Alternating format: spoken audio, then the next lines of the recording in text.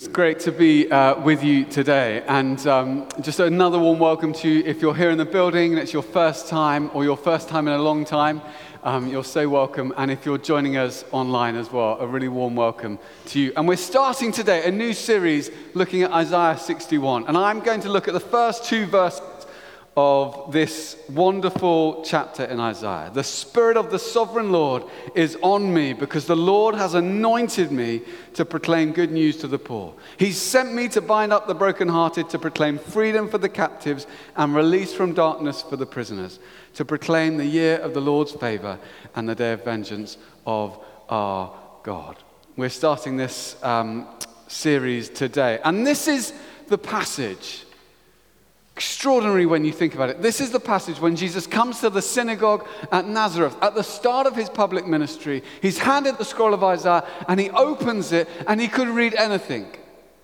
His opportunity to declare his manifesto, his purpose, to announce what's going to be different now that he has come. And the passage he reads is this passage. And he finishes, he rolls up the scroll, he gives it back to the attendant. He sits down in the synagogue. It says the eyes, this is in Luke, the eyes of everyone in the synagogue were fastened on him. And he said, today, this scripture is fulfilled in your hearing. It's fulfilled today in your hearing. It's extraordinary. Jesus claimed to be the fulfillment of this extraordinary prophecy, of these remarkable promises. And that means that this passage is an extraordinary touchstone, manifesto, guide for us today as we seek to understand who Jesus is and what he came to do. How we who seek to follow him are called to live. How we might come alongside Jesus, join with Jesus to bring transformation in our workplaces, our schools, our universities, our offices, our businesses, our hospitals, our communities, our families, wherever he has placed us to be. And the first thing we see in this passage is that Jesus is anointed to preach good news to the poor. One of the reasons this passage is so vital for us as a church today is as we're here in the UK, starting, we hope, to emerge from all these restrictions and starting to enjoy our freedoms again, as we're thinking about how we might rebuild our lives and reconnect our relationships after such an extraordinary season, this passage in its original context is written to a people in order to give them comfort or courage, to a people who had come out of a traumatic period of exile, living in another nation, disorientated by that, facing the challenge of being surrounded by people who didn't really share their values, didn't really share their faith, didn't really understand their culture or their faith. And yet, having experienced that confusing period and having just come out of it, they're now faced with this remarkable opportunity of rebuilding their city. And sometimes it can feel a bit like that, a bit like they must have felt. We really want to make a difference. We'd love to use this period we've just gone through as kind of a springboard into what might be, to learn from all the reworking of our values that we've experienced over this time, and to put that into practice in the all that is to be. We know that we face, great opportunity. There's great opportunities, but also there are real challenges. And we can feel like a bit of a minority.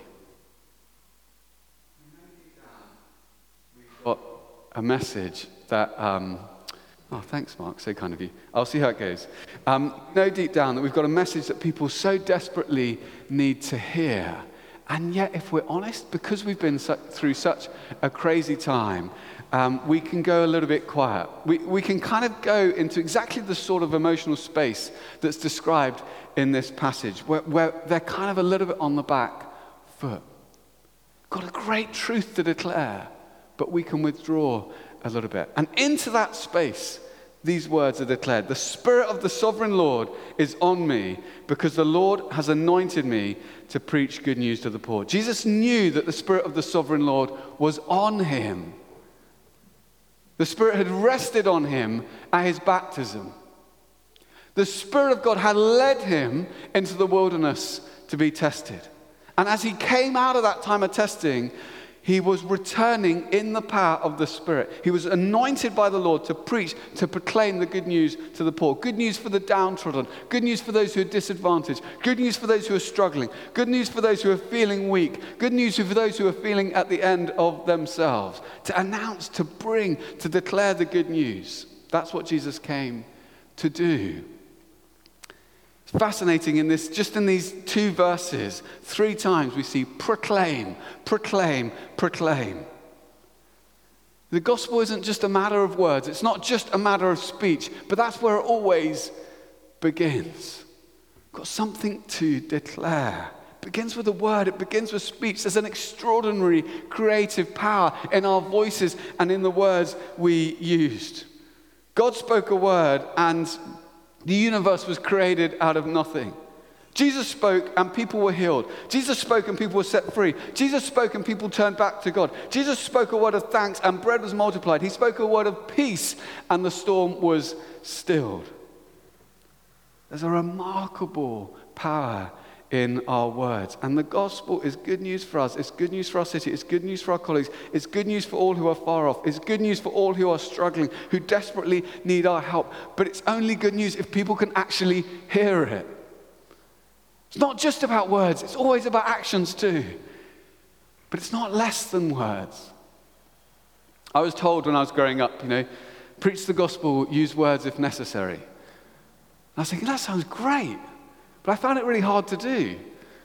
No matter how much of a wonderful life I lived, not many people looked at me and said, you're living a wonderful life. That must mean that 2,000 years ago, someone came and lived and died. It just didn't happen to me. I longed for it to happen. Tried so hard for it to happen. And then I look at Jesus, of anyone who's ever lived on the face of the earth, in all of history, no one has ever embodied the gospel more than Jesus. No one could ever just walk into a room and embody the gospel and people to see what it meant, that God loved them and has come for them. And yet Jesus used words. He spoke. He told people the good news. And I sometimes feel like I need to remind myself, particularly at times like this, of what good news it is, to rub it into my heart and to my mind, that because of Jesus, I am known to the bottom of my soul. All of the good, all of the bad, all that I'm proud of and try and push to the surface, all that I'm ashamed of and try and bury and hide. I'm known to the bottom of my soul, and yet I'm loved to the sky. That because of the blood of Jesus shed on the cross for me, I can know forgiveness.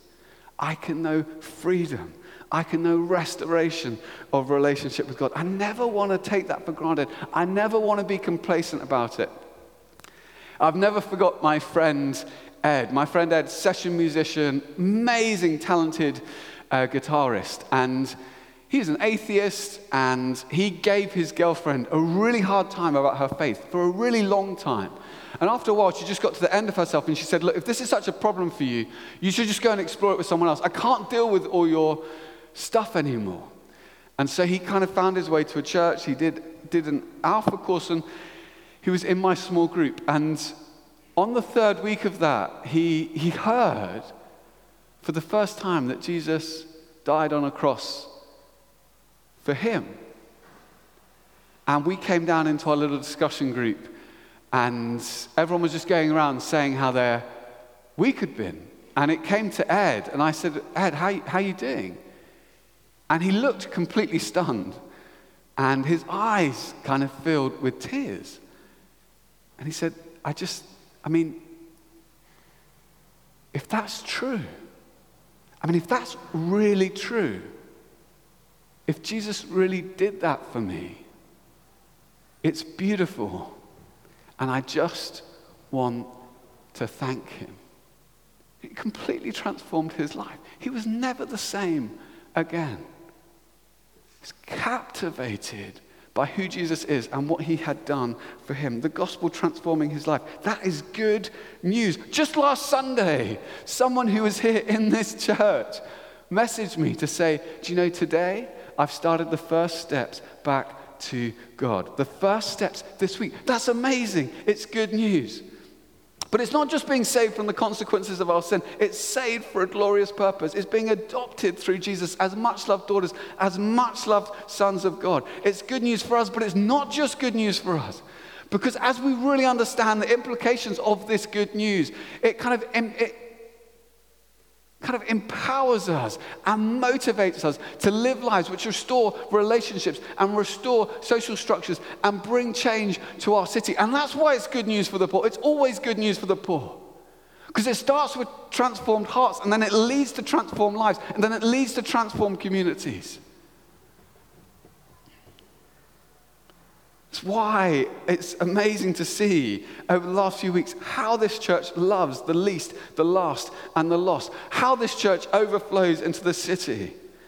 How this church, the redemption of lives, has led to a desire to restore a whole city. That's why it's good news for the poor. So exciting to see that in our church. People coming alongside those in great need, coming alongside the poor, motivated by all Jesus has done for them, and desperate that people might know and hear and see in their own lives that this is good news. Jesus was sent to proclaim good news to the poor, and we're called to do the same. But we also see in this passage, Jesus is sent to bind up the brokenhearted. And the word for brokenhearted here signifies any kind of emotional, relational, or professional pressure, any kind of pressure in your life that might weigh upon your heart, weigh upon you in such a way as to cause a fracture in your heart. And that pressure can build over time. Sometimes it can be very sudden. Sometimes the impact builds, very suddenly. Sometimes it's a gradual thing. Sometimes it's the disappointment when a relationship we'd longed for doesn't work out. Or maybe there's a bit of a crisis or a challenge at work and the pressure starts to weigh down on us. Maybe it's because someone we care deeply about, we've been separated from. Sometimes it's because someone we trusted lets us down. And that pressure builds and it causes our hearts to fracture. And we tend to respond to that in one of two ways. The first way is that we're weakened by the heartbreak. We become very conscious of our fragility. We struggle to get past it. We can kind of be tempted to withdraw because we feel so vulnerable because of the fracture in our heart. The first response, often without even thinking about it, we just feel weakened and we withdraw. The second response that we often are tempted to do is our hearts become hardened. So we don't like the feeling that our hearts are fractured. And so we resolve to do whatever it takes to never again experience it. So we don't rely on others. We're present, but we're not emotionally available. We're emotionally closed off. We rely on our strengths and we try and hide our weaknesses. We're desperate to be the most successful person in the room. And often, people who are responding in that way might not display any outward obvious symptoms of a broken heart. They can be very successful. They can have huge influence. But what has driven them to that place is a broken heart. So we don't want to be weakened. We don't want to be hardened. We want our hearts to stay soft. But we can only do that as we allow God to draw close to us. So this is the challenge. So Matt's going to come and help me with this, illustrate this. So up you come, Matt. Thanks so much, Matt. So come stand over here, Matt. So Matt, as you know, if you know Matt, Matt has a very big heart, huge-hearted guy, and but sometimes, life is difficult, and maybe Matt experiences a bit of a disappointment, and he experiences another disappointment, and then things don't work out. Maybe someone lets him down, and he experiences that fracture that we see in this passage. That he feels broken-hearted, and the difficulty is when you're experiencing a fracture like that, you're desperately in need of God's comfort and God's encouragement and God's support and God's healing. You need to know that God is for you and that God is close by you. But that is often the time when it's hardest to believe that's true, because you're experiencing that fracture, you're experiencing that broken heart. And so inside you're thinking, if God really loved me, this wouldn't have happened. If God was close to me, I wouldn't be feeling this way. If God was for me, then why would this still be the way things are? And so when you most need to experience God's closeness to you, you think that God must be distant from you, or you think that God must be in some way angry from you. But this passage says, Jesus has been sent to bind up the broken-hearted. Now, to bind up means to bandage. That's what it means, to bandage the brokenhearted, to bandage your wounds, to bandage those fractures, those breaks in your heart. Now, I don't know if you've ever tried to bandage someone's heart at a distance. It's actually really hard to do. So just imagine, if I try and bandage Matt's heart at a distance, doesn't quite work. You kind of just tossing bandages doesn't really work. Try really hard, but it's not going to help. And I don't know if you've ever experienced that. Maybe you're kind of, you're going through a difficult time. Someone sends you a text. It's like, thinking of you. It's like, great, thanks. I mean, it's better than nothing. I mean, it's not that it's not nice, and there's not nice intention behind it, but rarely do you get a text, thinking of you, kiss, and you think, I'm better. That's all I needed was a text. It doesn't often help. And so the things, to bind up, to bandage someone, you have to be close. So when it says Jesus was sent to bind up the brokenhearted, that means that when your heart is fractured or broken, you can know that Jesus is close. Because in order to bandage a wound, in order to bandage a broken heart, Jesus must be close. Thank you so much to Matt. Jesus is sent to bind up, to bandage our broken hearts. When your heart is broken, Jesus is close. He's right there next to you. Says in the Psalms, the Lord is close to the brokenhearted and to all who are suffering. And Jesus wants to bind up our hearts so that we might bring healing to those around us, so that we might bandage others. And the question is, are we going to get close enough to people to help them?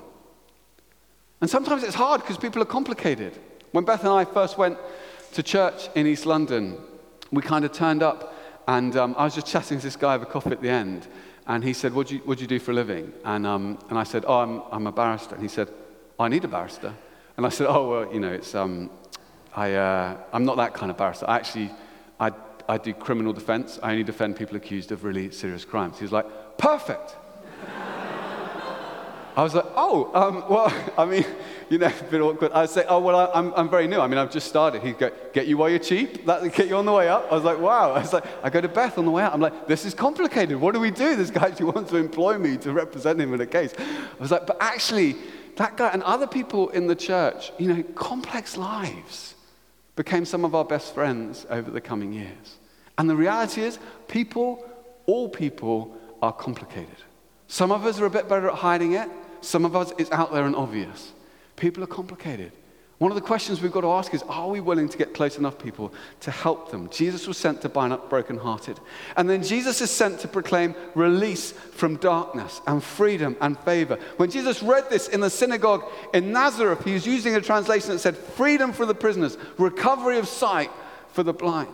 In Isaiah it says, release from darkness for the prisoners. Jesus came to declare, to proclaim, to bring freedom and light. It's the light of the world. People who are walking in darkness need to see that light. And some of our friends, our colleagues, it might not look like they need that light. People often appear like they're sorted. They've got a great job, they're successful, they go on great holidays. And it looks like everything's good, but often they're missing the most important thing. They're missing the light that makes sense of all things. I studied for a few years in Cambridge, and one day I had to find a book in the big library in Cambridge. Huge library, it goes on for miles and miles and miles. And this was quite an obscure book, and so it took me quite a long time to find it. And eventually I found myself in this room in the middle of nowhere, back of beyond, deep down in a basement somewhere. I walked into the room, thought this is the room, and then as I walked in, the door closed behind me, and it was really, really dark, and then there was one little light, and then that light went off, and I was like, oh, and I was like, you know how when you're in a very, very dark room, you kind of adopt the kind of Spider-Man stance, so you're suddenly aware of so I was kind of like walking down the shelves, trying to find this book, couldn't see it, trying to find the light switch, couldn't see it, and I was kind of like walking around, and I was getting as close as I could to the books, I couldn't see the books, I was like, trying to find, I was like, I'm actually stuck in this room now. I don't know which way is out. I can't see enough. Can't find the book. Can't find the light switch. Everything is everywhere. And I was like looking around thinking, I don't know what to do. And then at that moment, someone came in the same door I'd come in. And this shaft of light just filled the room. And they were so polite. They were like, are you okay? And I was like, yeah, I'm fine, thanks. And they're like, would you like me to put the light on? And I was thinking, no, I'm a nocturnal creature. I just love kind of scurrying around. Yes, if you could, that'd be so kind. Thank you so much. And they put the light on, and then obviously I could see everything. I was like, where's the light switch? He said, oh, for some reason they put them on the inside of the shelves, round the corner. They're very hard to find. I was like, thank you. But so often it's like that in life. We're scurrying around trying to find a light switch. We don't even know where it is. And we've got friends and colleagues and fellow students that, without realizing, they're kind of scrabbling around in the dark, looking for light. And we know who the light is, and we know where he is to be found. But unless we help them, they won't find him. They won't find the light. Sometimes it's true in a literal sense as well. People who are in prison, who are drawn into the light, who encounter Jesus, who experience that restoration. People in our church who've experienced that. So exciting to see the ways that you're involved with helping people literally come from prison into freedom, literally come from darkness into light, literally come from not being sure what the next day of their life will hold to seeing their whole lives restored, being part of a community, being part of businesses, getting involved and learning skills. Extraordinary to see that. Remarkable. Can be true in a really literal sense, and we see that in our church. But you know, you can also be outside prison and yet feel anything but free. I was speaking with a guy once who'd spent a significant, maybe in total 15 years of his life he'd spent in prison. And he'd been out for a few years when I was speaking to him. And he was struggling a bit. And I said, well, what's the challenge? And he said, you know, I've spent all these years in prison. And now I've got my 2-bedroom flat. And he said, and it's nice. I'm not knocking it. But he said, often I sit there in the evening and I look at the walls and I think, do you know what? This is just a prettier prison. You can be out of prison and not feel free. You can be nowhere near prison and not feel free. What's fascinating about this passage is it's written to a people who had come to know their freedom. They were free. But their freedom still had to be declared to them because they were in risk of going back to a life just operating in the way they had learned over the years. Operating in captivity, operating according to those old rules, operating according to those old fears, operating according to those old ways of doing things. They needed declaring to their hearts and to their minds again and again, you are free now. It's different now. You're free. It's one of the most amazing things to see when people are set free. When the burdens of fear drop off them, when their kind of expectations of other people drop off them, when the guilt that's been bothering them falls away, when their regrets aren't so prominent in their lives. And Jesus brings freedom. It's a release. It's new joy. It's new peace. It's new hope. Jesus brings freedom, and we can declare that freedom to others. And not just freedom. Jesus declares, proclaims the year of the Lord's favor and the day of vengeance of our God. And it makes a difference who you are when you declare something like that. You know, only certain people have the authority to declare certain things. Now, if the Spirit of the Sovereign Lord is on you and you're sent, it makes a difference. Your words shift things. And Jesus isn't just sent by the Lord, he is the Lord of all. And if he says it, it is. That's the power of the words he speaks. He says it's the year of the Lord's favor. It's the year of the Lord's favor. It just is. Because he's the one who has the power to give that favor, to demonstrate it. He makes a way by which it's possible for us to experience the favor of God by what he's done on the cross. So when he says it's the year of the Lord's favor, you can know it's the year of the Lord's favor. And it was no longer then, the second he said it, it's no longer just something that was hoped for. For centuries it was hoped for. This year that was expected to blow apart social structures, demolish injustice, this year of unprecedented restoration and blessing, where even where people had lost everything, where people have made mistakes, where they've blown their lives up, where they've set fire to their lives, where they just couldn't see a way through, even those people having failed in so many ways, could recover their land, could experience restored relationships, could know in their families a time of undeserved blessing and unmerited grace. And because Jesus has announced it, it's begun, it's commenced. Something shifts in the fabric of the universe from the moment Jesus declared it. And from the moment he declared it until he comes again, it's the year of the Lord's favor. But you have to hear it.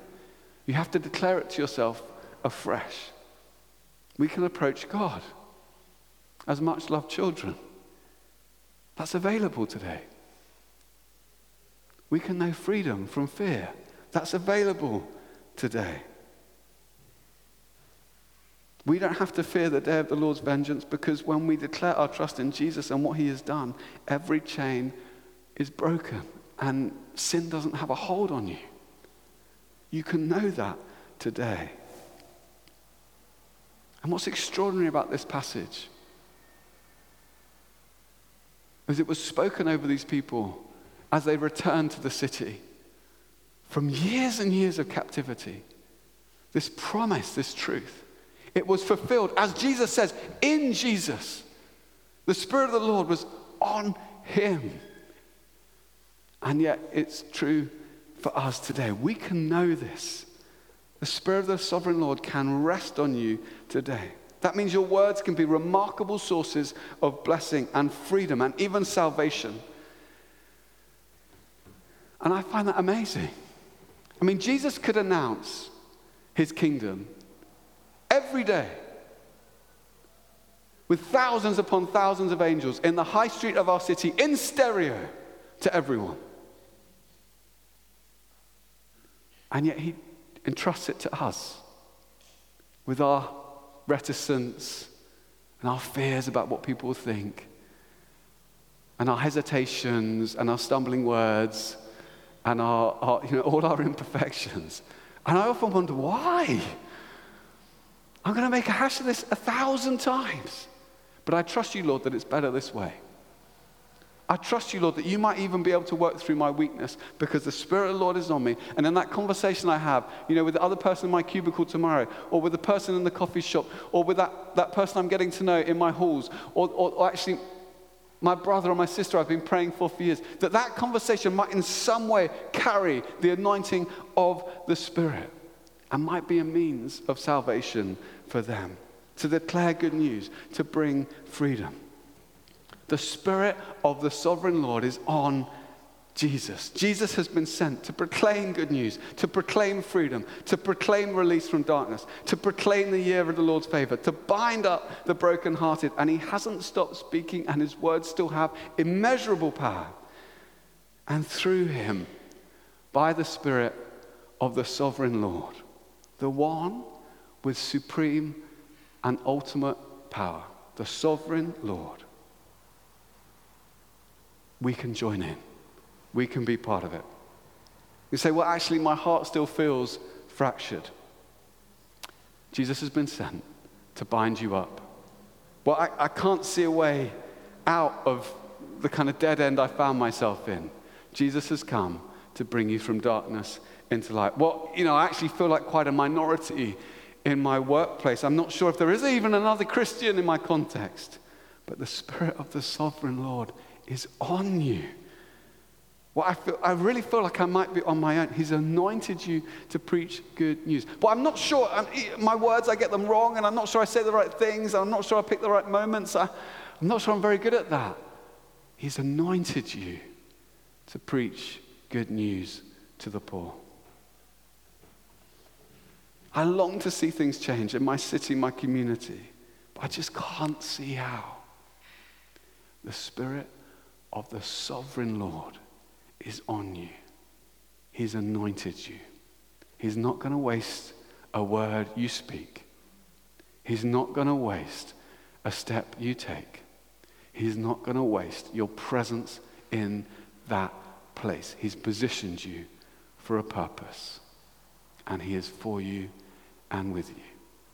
In Jesus' name, amen.